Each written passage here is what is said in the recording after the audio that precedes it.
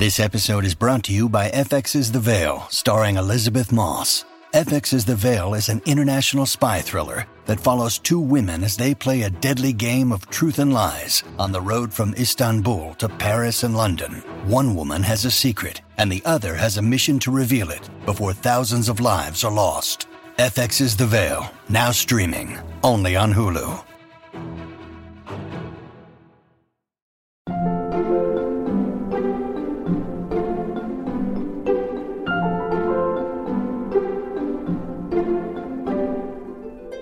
So many of the writers in our room have very close connections to teachers. We are people that have been impacted by these systems. We are people that are products of these systems. And, so I think we all sort of, just from jump, have a lot to say. Welcome back to Working. I'm your host, Karen Hahn. And I'm your other host, June Thomas.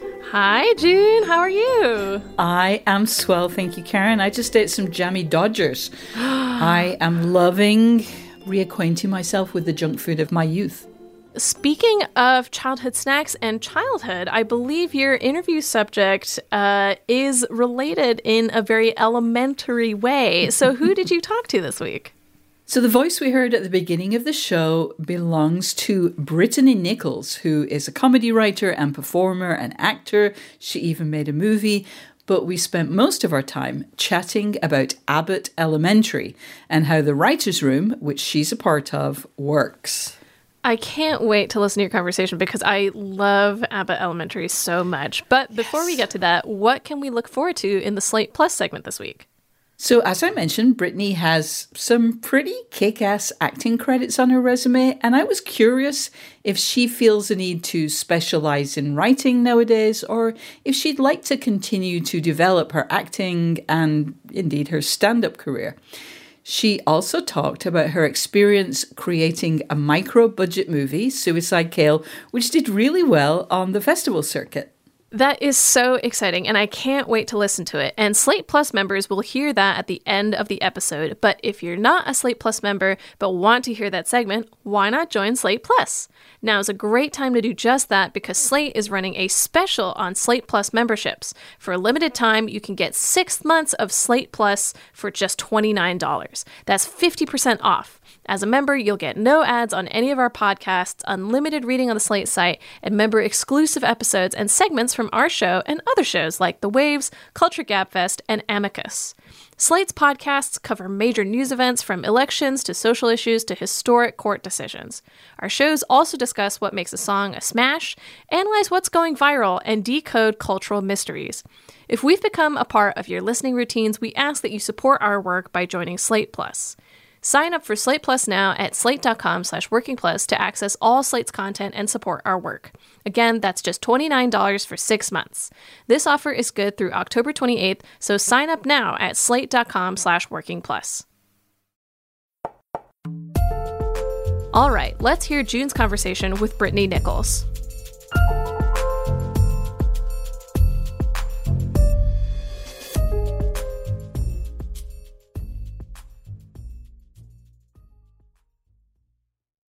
Brittany Nichols, welcome to Working. I know you are one of those, honestly, annoyingly accomplished multi-hyphenate people. You wrote and starred in a movie called Suicide Kale, available on several video-on-demand sites. You've acted in shows like Transparent, Take My Wife, and a Black Lady sketch show. You do comedy. You've worked as a journalist. You even played basketball for a Division I college team based in New Haven. But I would love to begin by talking about your current gig as a writer on a TV comedy that is the critical and audience darling Abbott Elementary. First of all, welcome. And perhaps you could begin by telling us what your role is on this show. Thank you so much for having me. You made me sound very cool. And my current role on the show is writer-producer. And you know, producer is one of those titles that means pretty much a different thing on every time it's used. Can you say a bit about what it means on Abbott Elementary and for you right now? So the producer title really is just a level when you're one of the writers in the writer's room. It just means that you've sort of been promoted enough times that now you get to call yourself a producer. Amazing. And Abbott is nice because we do get to actually produce our episodes. I think some shows you get the title and you don't necessarily get the responsibility. And on Abbott, even before you reach the level of producer, you get to have a hand in really pulling every aspect of your episode together. Wow, that's super interesting. And I do have some questions about what it means to have a kind of written by episode. But before we get to that, I wonder if you could just tell us a bit, pull back the curtain on a comedy writer's room and how it works. First, how many writers are in the room? How far before the first episode of the season airs does the writer's room gather? Let's start with those two questions. So we started the last week of April. So we had been going for several weeks before we went into production. And one of the main reasons that we do so much work before we start production is because Quinta is the star of the show. And we want to have her in the writer's room for as long as possible, helping us break out the season so that when she disappears, we have a pretty good idea of the roadmap for the rest of the show. And I believe we have 10 writers that are in the room all the time, and we have one writer who is part-time. And as you said, Quinta Brunson, who's the star of the show, she obviously is a writer. She wrote the pilot and the first episode of season 1. So I was curious exactly how much she could be. I'm sure she would love to be in every second of the writer's room, but it's just not technically possible, right? When she's also, the person who's on screen the most. Yeah, she's a very busy lady. And it's funny, she very openly admits that she wishes she was in the room more than she is. She prefers it. And I get it. We have a lot of fun. We're a fun group. So I get why she misses us. Yes, I'm sure. So in season 1, the show had 13 episodes. Season 2 is at 22.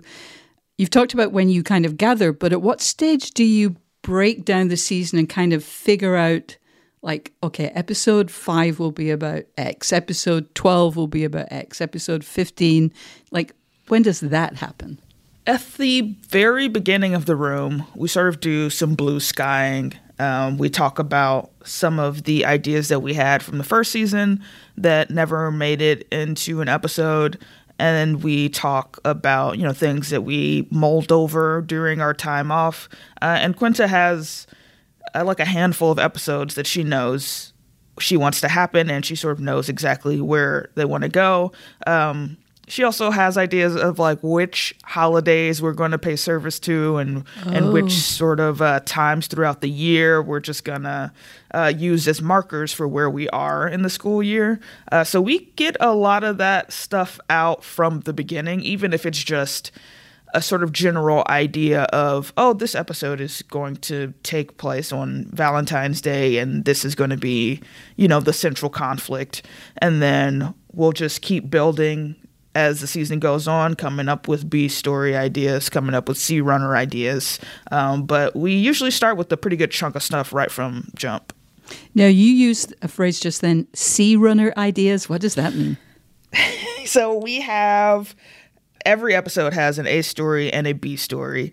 And then occasionally, when we're feeling frisky, we'll throw in a C runner, which is just a pretty small idea that you can either weave into A scenes and B scenes, or that you can just pop in to add a little bit more texture or sometimes humor throughout the episode. And a lot of times it's with characters that aren't heavily involved in the A story or B story, so really trying to find something for those actors to do. That's so interesting. So you work as a room, you come up with a lot of ideas, but then you have your written by credits. In season 1, you wrote 2 episodes in that way. So far in season 2, you've had 1. It's the episode that aired October 12th. But obviously you don't only work on those episodes, but how is it different when you're going to write the episode? And first of all, who decides who it is that's going to write each episode? So our showrunners decide who's going to write each episode. And for the most part, we go in order of level.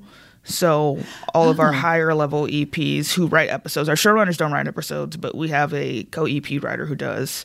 And so it sort of starts with Quinta, who does the first episode of the season, and then we just go down the list until we run out of writers, and then we start from the top. And actually in season 2, we gave our writer's assistant and our script coordinator episodes, which is not something amazing. that happens on a lot of shows. And it's something that we were able to do, giving them their first produced television credit, because we have 22 episodes. So it's a very exciting opportunity for them. And we were all super stoked to see them get that opportunity so early in the show's run. And then for our written bys, we have so much of the bones of the script when we get sent off. Our showrunner is just truly incredible. Justin Halpern is the showrunner. We have 3 showrunners. He's the one who's responsible for really making the room run day to day. And we do a verbal story area pitch, and we do an outline. And in the outline, each of us get assigned a paragraph. So for the scene that we're going to be assigned to write. And so it gives the opportunity for all of the writers really to contribute to each of the scripts, because the writer who goes off to script has sort of a paragraph that includes dialogue, includes all of the major beats in the scene, and you get to choose if you like their jokes. That's, I think, where you could really take some liberties. You go, I didn't really like that joke. I'm going to replace it with something of my own. But the point is that you start off with something. You start off with a lot of the big pieces, and how you put them together really is up to you, but you're never going to be sitting in front of the screen going, feeling overwhelmed and what the hell am I supposed to do? Which certainly has been the case for me on other shows, where it's just I don't know if you all gave me enough pieces. I think I'm missing a corner piece right now. Yeah, you need those edges, man. So you've talked about, you get a sense of, what it is that people have decided, what the room and the EP has decided is going to be in the episode. You go off, you make your decisions, you write your new and better jokes. But then there must be a kind of a feedback stage. And does the feedback come from the whole room or just from the executive producer who kind of works with the room? So our main source of feedback is the table read. Our showrunner is nice enough to let us try our jokes. The jokes that you put into the script, if you're feeling good about them and you want to take them to table, you get the opportunity. And, sometimes a joke that you fought for and thought you were going to be right about, you're wrong. And sometimes a joke that you fought for and everyone else is like, I don't think that's it, we'll absolutely destroy at the table read. And then you get to very smugly point out that you were right. That was mine. And so, yes. Right. And so at the table read, we're hearing it live for the first time. We're hearing the actors spin on it. Ooh. We have the executives there.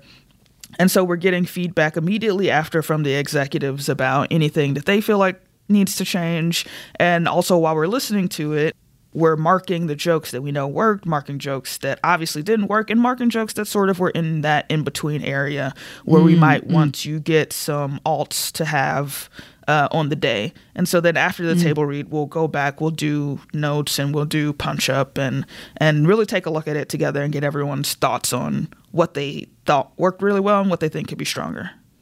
You mentioned earlier that when it's your episode or one of your episodes, you do get to produce. So tell me what that means on Abbott Elementary. So for us, that means that we get to be a part of all of the pre-production meetings. So we'll have the tone meeting with the director to just sort of talk about, the emotional beats of the episode and what we want to make sure that we're hitting. If there's anything that isn't in the script that, we want people to know about. And we'll do a production meeting. So that's a meeting with all of the department heads where we're just really going over the script with a fine-tooth comb, making sure that, casting knows this sort of person that we're looking for to play people that aren't part of our main cast.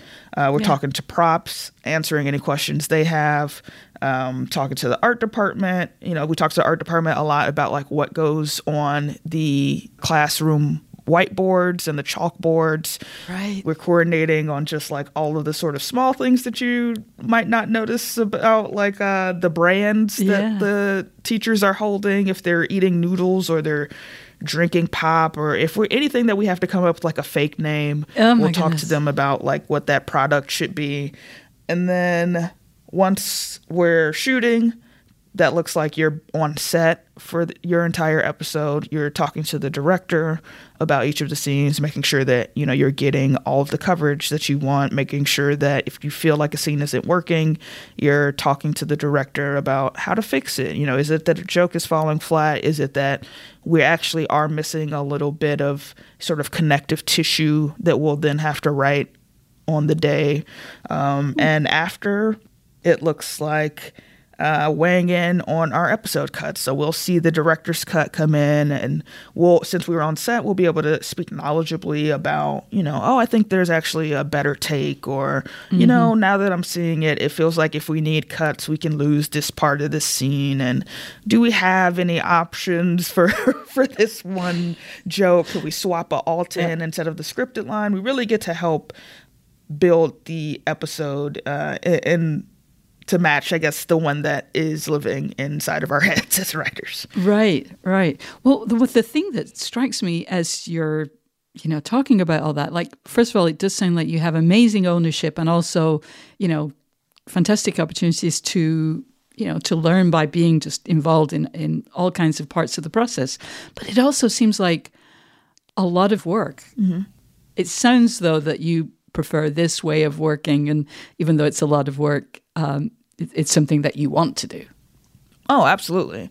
Because you want your episode to come out the best that it can. And I think that, you know, a lot of people feel like they have ideas that are worthy of contributing, and you want to be able to do that. And we're also at a time, unfortunately, in the entertainment industry where writers aren't being given that opportunity, either because the rooms are ending before production starts, or because production is happening in places like Atlanta. We're not, as writers, being given the opportunities that I think that we deserve and that we're entitled to as the writer of the episode. And it's also becoming a hindrance for people that are trying to rise through the ranks of writer, because, you know, if you're going to have the title of producer, but yet you've never been on set to produce your own episode, that's something that, you know, unfortunately studios can use against you and say, well, are you deserving of this title bump when you haven't actually done that work? And you're like, well, studio, that's because you were unwilling to pay a writer to do the entirety of their job. So we feel super lucky that we get this opportunity. And, you know, I think we as writers are doing what we can to fight for writers on other shows that haven't been given that same chance, and really letting people know how valuable it is and how much we really do care about being able to do it.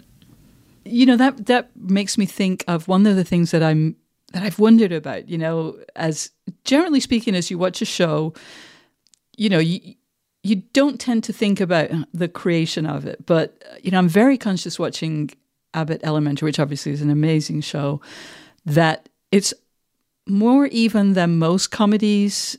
It's about a set of characters, how they understand themselves, how they understand each other, how they interact.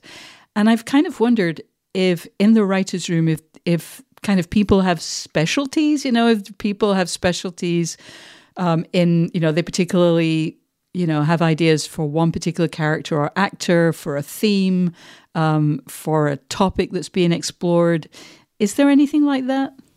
I think we all have our specialties or things that we like specifically to contribute to, but we don't have anything where like one writer writes this character. We all really get to contribute to all of them, and it's truly a testament to how strongly drawn the characters were in the pilot, is that from episode 2, we all had a pretty good idea of what each of these people sounded like, and they're very unique, so we don't even run the risk of, you know, sort of pitching a line and going, oh, that could go in either Barbara or Melissa's mouth. It's really, when you pitch something, you know exactly who it is going to be saying it and what their point of view on all these various situations are. I think that we have writers who do, I guess, weird pitches or the out there pitches. We definitely have people who are going to pitch a joke that just no one else in the room ever had a chance of coming up with, which gives a lot of texture to the episodes. It's really makes it feel very well-rounded when you have these people who are pitching jokes that no one else in the room could pitch. I think we have our writers who definitely like to write the more romantic stuff and like to, write a little bit of the relationship pieces. And we have, I like to sort of write some of the more emotional beats and some of the storylines that are tying to larger ideas outside of Abbott and connect it to like the cultural moment that we're in. But we can sort of do it all. And you sort of have to in the way that our room is laid out. You really can't. There's no hiding in our room. We'll be back with more of June's conversation with Brittany Nichols.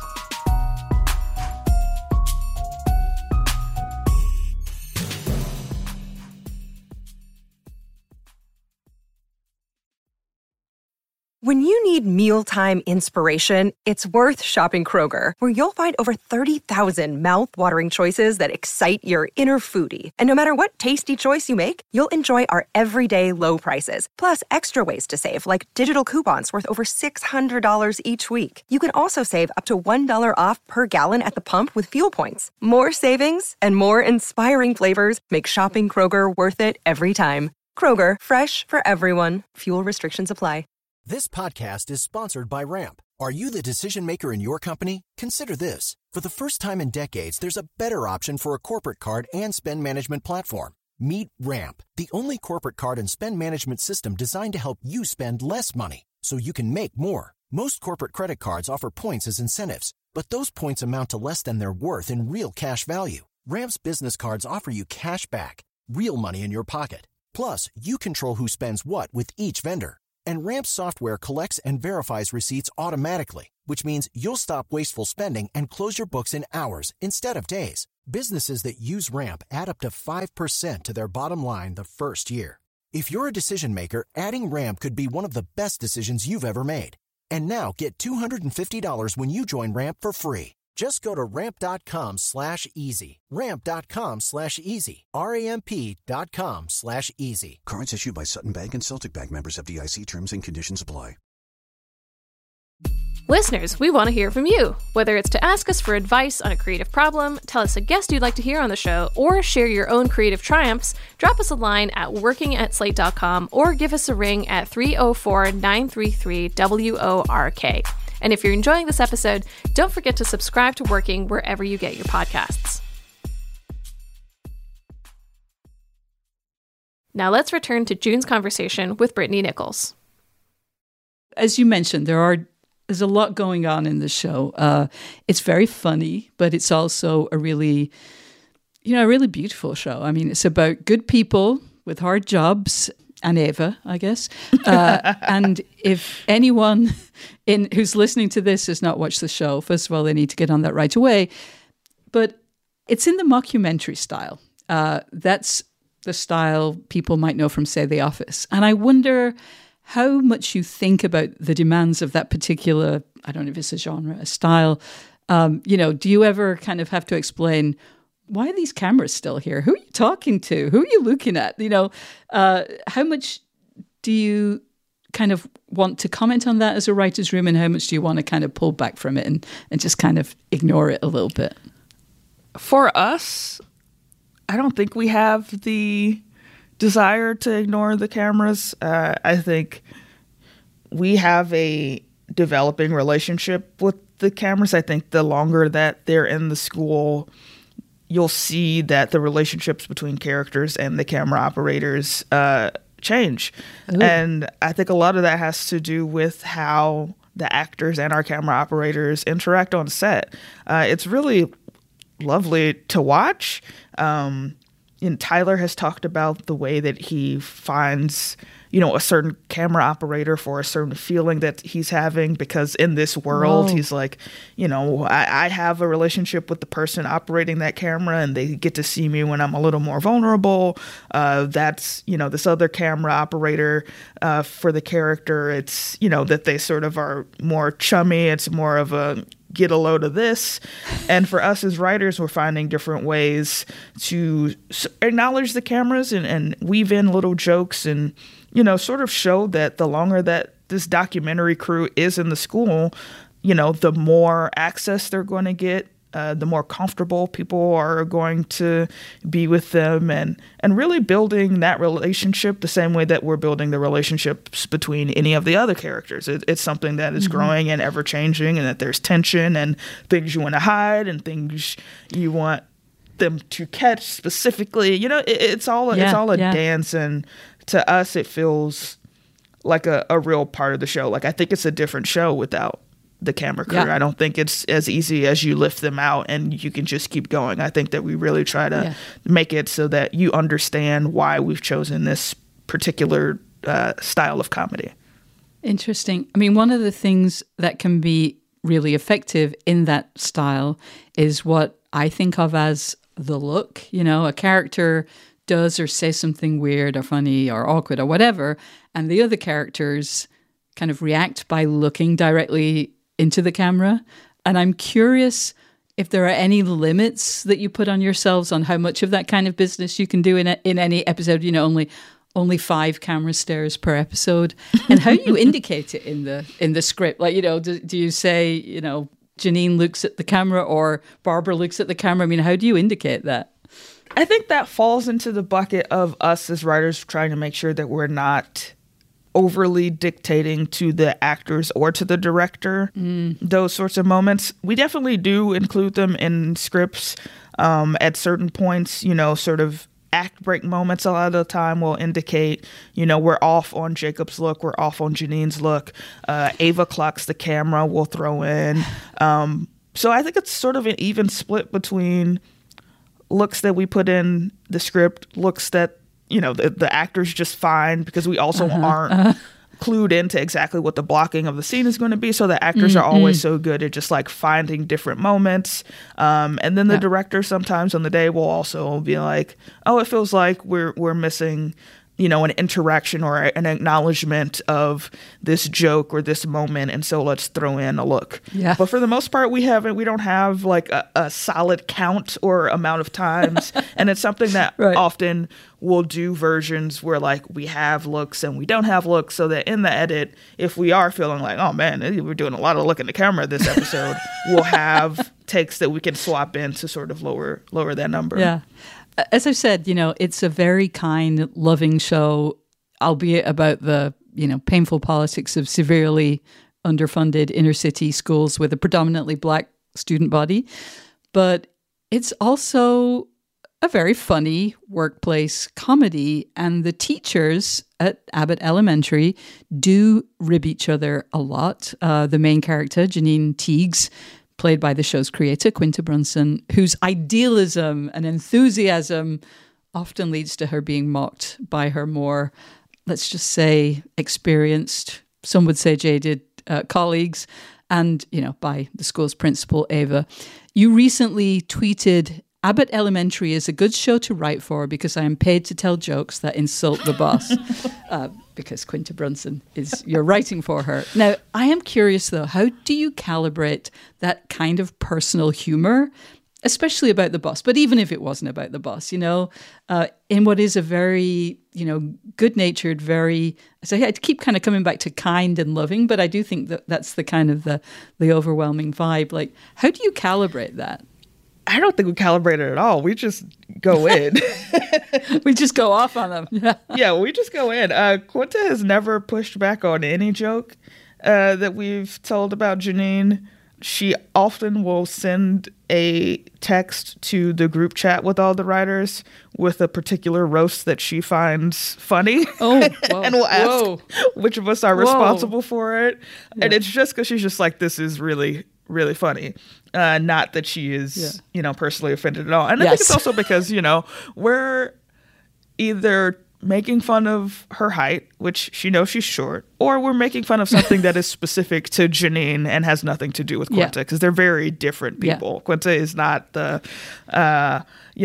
ray of sunshine, eternal optimist, everything will work out. And she's not, I'm not saying she's a pessimist or anything, but she's not Janine. And so it's very easy to separate that we are talking about Janine and not Quinta.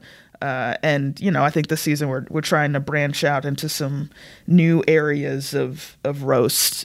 So hopefully we do that. Actually, that brings me to something that I've just been curious about, because obviously, you don't have to go too far to hear just terrible things happening in writers' rooms, and especially in comedy. You get that whole thing of, we got to have no limits, and I kind of understand that, but obviously that can lead to kind of abusive behavior. Are there things that have changed in, TV writing to kind of minimize the chances of that kind of terrible behavior happening? Well, TV writing is interesting because there is just so little communication, I think, formally between writers' rooms, right? You really have no idea what's happening in anyone else's rooms unless you're friends with people in that room. And even then, you're not necessarily talking about all of the day-to-day minutia or the sort of horrible things that happen, because I think a lot of people have a lot of shame around being treated poorly. They don't necessarily want to lead with, hey, I am in this situation and that I feel like I really can't escape. And so here is like this really embarrassing way that this person is treating me. And so I can really only truly speak to the rooms that I've been in. And I luckily have not been in rooms where that is the sort of mistreatment that's happening. I've certainly been in rooms where I didn't love the way that all of us were being treated and that things were happening that I was not a fan of. But that sort of particular, we're going to push the boundaries, we're going to say things that make people uncomfortable because we think that we get to, that's not something that I've really seen happen. And But our room, thankfully right now, is full of people that don't do that.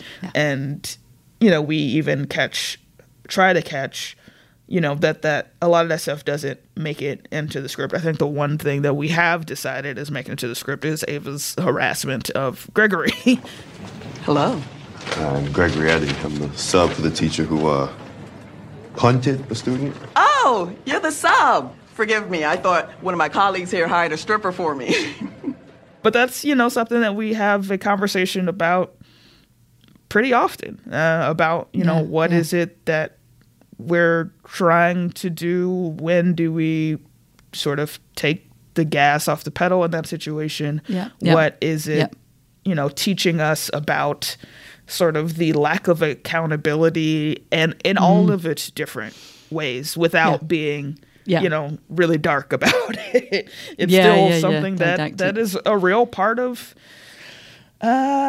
specifically male teachers' experience. And, I think it's just something that isn't talked about a lot, and we just try to keep it all in mind. You just mentioned something, this happens to male teachers. What's the kind of research process for a show that is set in an elementary school? What kind of research have you done for the sort of educational or the school life aspects of your setting? So we don't have any mandates as far as what we need to be reading or looking up. I think a lot of us just are, sort of well-read people that have been keeping an eye on some of the issues that we touch on.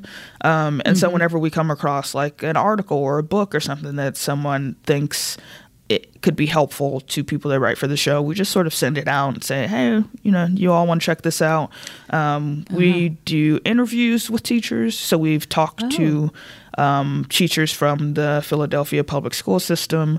We actually talked to a woman who works for the Los Angeles public school system. She works under one of the people that's on the Board of Education, and she talked to us a lot about charter schools and the way that is impacting specifically Los Angeles. And then, we've also looked into how it is impacting Philadelphia. And then we also have just this treasure trove of our own personal histories, with Quinta's mom being a teacher, my mom, or my stepmother is a teacher, my aunt is a teacher's aide. I've done, a little bit of teaching when I was in college. So many of the writers in our room have very close connections to teachers, and even the actors. A lot of them have family members that are teachers. And so it's, luckily it's one of those things where it's like almost everyone has been to school. It's not hard to come up with scenarios and situations that you yourself have faced. I went to a underfunded Black public school. I saw firsthand and grew up firsthand with a lot of the things that we're tackling in the show. So, we do some research, but it's one of those things where, we are people that have been impacted by these systems. We are people that are products of these systems. And, so I think we all just from jump have a lot to say. Yeah, yeah. If I look at your writing credits specifically in IMDb, you started on LGBTQ themed shows, and you've kind of moved toward more general shows. And I don't mean to suggest that they're completely straight. A Black Lady sketch show, which you worked on, certainly had some amazing queer sketches, things that I never thought I would see on television. So props for that. And at least one of the main characters on Abbott Elementary is gay. But, the show's appeal is broad. And I wonder kind of how that makes you feel. Is it your sense that as you progress in your career, you'll spend less time on queer content? I mean, I think that a lot of the reason that happened is just because that's who wanted to hire me. I think those are the people who were making sure that their rooms were diverse. And, a lot of the people that I knew happened to be people that were from the queer community, because I'm a member of the queer community. I was on Transparent for a few episodes, and that happened because I ran into Soloway, the creator of that show, just like at a Pride event, and someone introduced me and was like, Brittany's really funny. We just did this Funny or Die video together. She's hilarious. You should put her on the show. And the next week, I just had an offer in my inbox for this recurring role in Transparent, because we just happened to be occupying the same space for a few minutes at one point. Right. So I think it's just such a socially driven industry that, sometimes that does happen. And I think a lot of it also was what the industry was sort of dictating and saying and telling me, which was that, you are a Black queer person. That's what you can write for. I don't think that straight white men really get that same sort of dictate of that is what you are meant to do here. Those are the people that you can write for. But unfortunately, I think when you're a person of color or you're a queer person or a disabled person, that's the only time that people think of you. And it sort of became a self-fulfilling prophecy almost. I got into television because I wanted to write for sitcoms. I was watching Community and 30 Rock and Happy Endings and Parks and Rec. And that was the sort of show that I wanted to write for. And then all these streaming services came out and they were like, you're a Black genderqueer lesbian. HBO Max is where you must go. Like, it sort of was like, you have to live on the internet. And it's been nice because Abbott is, I think, undoing a lot of that for a lot of people. They're seeing how diverse our room is, and that the people in our room don't, sort of match or map one-to-one on our characters. It's just people that are good comedy writers and have a unique voice that can work for the show.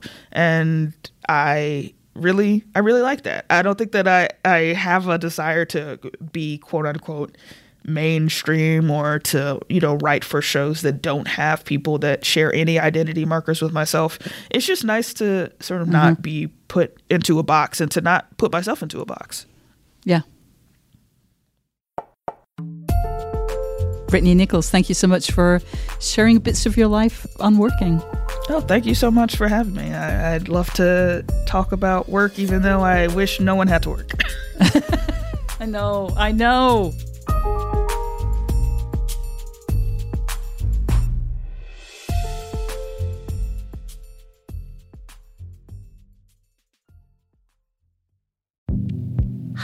This is Dahlia Lithwick, host of Slate's legal podcast, Amicus. If you're listening to this show, you might be interested in Amicus's live show that we're hosting in Washington, D.C. on Tuesday, May the 14th. My colleague, Mark Joseph Stern, and I will be talking to some amazing guests, including Sherrilyn Ifill and a sitting state Supreme Court justice, all about how originalism, a relatively recently invented way of interpreting the Constitution, has taken over the Supreme Court and radically reshaped the law. It's been doctrinal rocket fuel for the conservative legal movement and facilitated the rolling back of abortion rights, the expansion of gun rights, and the obliteration of the separation of church and state. And as another wildly consequential Supreme Court term careers to its end, the court's originalists are on a tear. But there's something you can do about it, and we hope you'll join us in D.C. on May 14th to explore the possible pathways out of the current situation.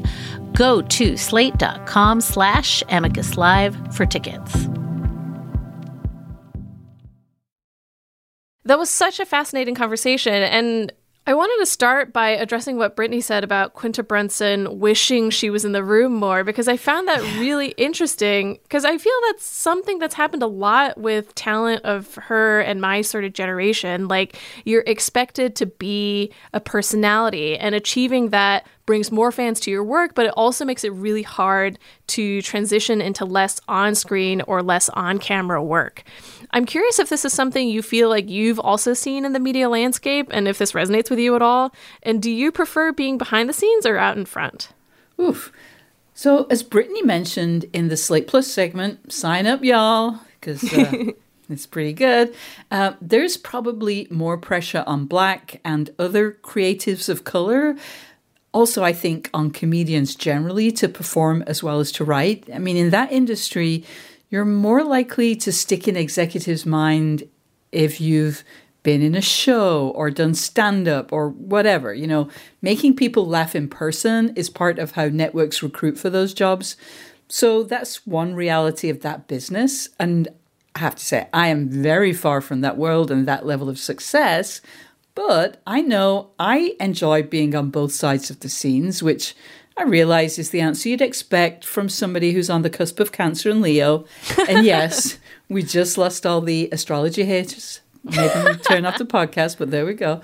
But, you know, since print journalists got the chance to also become broadcasters, which is to say to start podcasting, I have learned that for me at least, performing, which in my world means yakking on a podcast, is a lot less stressful than most of the things I do and have done as part of my work life. I mean, it's still a lot of hard work, but it's easier for me and kind of more relaxing for me than other assignments. So I can extrapolate from that, you know, different tasks work different muscles, stimulate different pleasure centers. So if you enjoy being both behind and in front of the mic or camera, and you have the time that it demands, which is probably, as you started, the big issue, like it's great if you can do that. Yeah, I guess it does sort of boil down to the ever perennial answer of there are a lot of different roads to get to any given destination. I also wanted to talk about what Brittany was saying about the way that the Abbott Elementary room is structured, because in the very slim room experience that I had, we actually were supposed to distribute episodes, as it were, differently. Like, we were told we'd be able to name the episodes that we really wanted to work on, rather than what Brittany says here with regard to kind of going down the hierarchical ladder. I'm sure that also would have sort of happened. Like, if I picked a certain episode and a more senior person picked that, like, they would probably get it. But still, what kind of assignment strategy do you prefer? Okay, so I have never been in a writer's room as a staffer. I've been in there watching people do it, I guess. So I'm going to base my response on a very different setting, which is Microsoft. What? Okay, so when I worked on the Microsoft campus, and I haven't done that in 17 years, so I'm sure things have changed, but everyone wanted an office with a window. Of course they did. Yeah. But about half the offices didn't have windows. So there was a clearly and totally understood by everyone process and system by which people would get assigned window offices. And regardless of whether you agreed with the underlying philosophy, it was the clarity of knowing what the system was that made all the difference. Like, it really almost doesn't matter what the process is. What is important, I think, is that everybody knows what it is so that people don't spend cycles on something that isn't really productive. Does that make any sense whatsoever? Yeah, it does. But I also want to frame the question to you in a creative way where, for instance, as someone who has been in the journalism world, like, do you prefer when your editor's like, hey, we need a story about this? Or do you prefer like, I really want to write about this and doing that? Like, what is the difference to you between those two modes of work? That's okay. I hear where you're coming from. And I think it feels like it's slightly different. You know, they're different pleasure centers, because if you get a really clear, I need a story on this, because usually that means someone's died. Sorry, universe, but that's kind of how it goes. Like, you might gripe a bit, but you know what you have to do. Whereas when it's something that you really, really want to do and that you kind of push for, you really have to sell, like, the pressure can be so great to do, like, to really justify this topic that you're so invested in. So although I feel like the things I've gotten most satisfaction from have been those, you know, personal passion projects, it's kind of easier just to be assigned something and be like, here you go, I did my best, enjoy. Yeah, I can't argue with that. And so you say that you haven't ever been part of a writer's room, but you are obviously a TV watcher. And This is a bit of a macro question, but I'm curious, like, when you start to think about the writing in any given show, like, do you watch out for like good or bad writing, or does it only come to your attention when it's bad? What makes a well-written episode of TV for you? What makes writing good? You're asking the easy questions today, Karen. Stop already. Let me give the worst answer in the world, but also the one that I think is true, which is, you know it when you see it or you hear it, right? You know, on this show, we have sometimes talked about that process of when you encounter something that you just know it's really good and it's, you know, you just, it's inspiring and you just want to like break it down. You know, you want to study that writing, kind of hoping that one day you might attempt something similar. And I think especially maybe in screenwriting, there's a tendency to think, oh, the writing should disappear because it shouldn't probably call attention to itself. But I have to admit, I enjoy being wowed by like just really good writing that, you know, just kind of makes you look up from your phone and really pay attention. Before I spoke with Brittany, I watched her season 1 episodes again. And she wrote an episode where Barbara, who's the most experienced, the most respected teacher at Abbott Elementary, has to take advantage of her connection with someone she knows from her church. And in those conversations, Barbara like became a different person. And, you know, Cheryl Lee Ralph, who plays Barbara, she's an amazing actress. So obviously she changed the way she spoke or the way she carried herself when she was in those scenes. So that made a difference. But Brittany knew that character well enough that she understood the ways that Barbara's vocabulary would change and her tone would be different when she was, you know, having a conversation with a sister congregant. And that kind of stuck out to me, but in a way that like impressed me. It wasn't... it didn't kind of spoil what was going on it just kind of added to my enjoyment. So, you know, definitely good writing. I like to applaud it. It doesn't pull me out. Bad writing, I mean, you just watch it once, right? Unless it's bad enough to be amusing. But yeah. Another thing that you guys talked about was a problem that exists to varying degrees in every industry, which is speaking up about something you might not like about your workplace. It's really, really hard to handle those things at work because it's a space that should technically be separate from your personal life. But at the same time, you can't cordon off creativity in that way either. And negative things that happen at work will often affect you outside of work too, and probably in your next jobs as well. Exactly. How do you deal with a work problem? Well, I was really struck when Brittany mentioned shame as a reason why people don't always share the challenges they're facing, even with, you know, good friends or, you know, anybody who's outside of that situation. And I think a lot of the negative feelings that work can bring up, which are usually things like resentment or frustration or anger, are actually kind of referred emotions. We sometimes get mad because we're actually ashamed or humiliated, which, God, that's really heavy. Mm-hmm. And ideally, you would have a good enough relationship with your manager that you could really talk those things through. But also, real talk, your manager isn't your therapist. So that doesn't always work, and it kind of can't always work. Yeah. So, huge issue, and we're often incentivized to kind of compartmentalize those feelings, stifle them, especially the higher up the career ladder we climb. But I guess my go-to tactic in that kind of situation is to try to think of a solution, or preferably plural solutions, partly, to try to help in solving the problem. But also, I think that if you put yourself on that path, you can kind of move away from just marinating in the feelings. Yeah. Again, not quite to squash them, but just to try to just kind of, it never feels particularly productive to just, be too attached to them, especially if it's shame or embarrassment. Yeah. Unlike a good steak, feelings shouldn't marinate. It's all right. We'll see if our producer cuts that, because it was pretty bad. And here's another question that I wanted to bring up, sort of about feelings within a workplace. What Brittany said about being essentially pigeonholed as a writer is something that really resonated for me.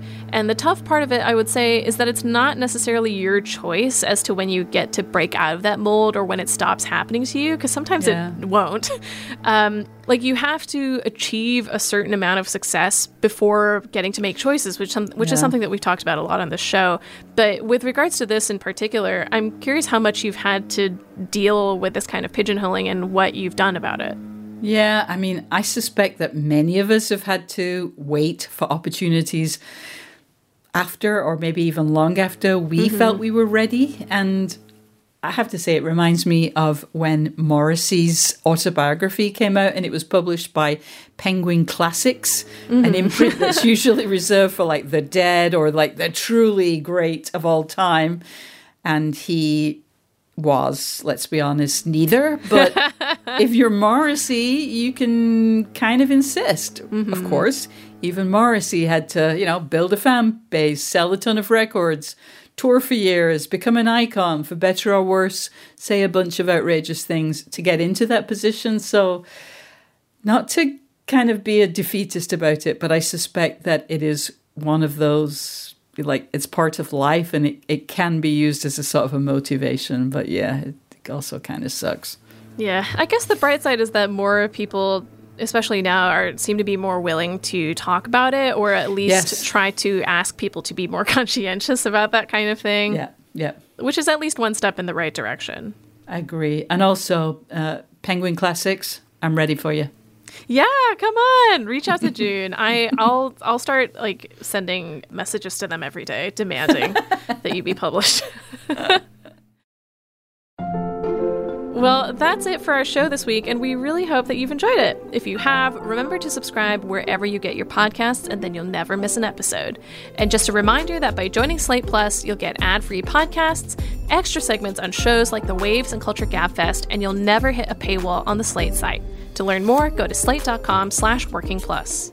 Thank you to Brittany Nichols and to our producer, Cameron Drews, who makes everything seem elementary. We'll be back next week with Karen's conversation with musician Cameron Liu, better known as Ginger Root. Until then, get back to work.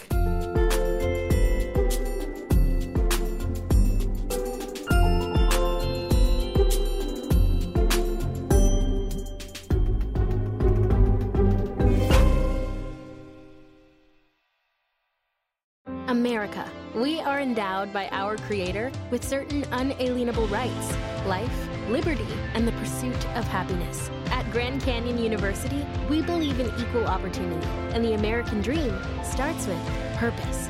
By honoring your career calling, you impact your family, your friends, and your community. The pursuit to serve others is yours. Find your purpose at Grand Canyon University. Private, Christian, affordable. Visit gcu.edu.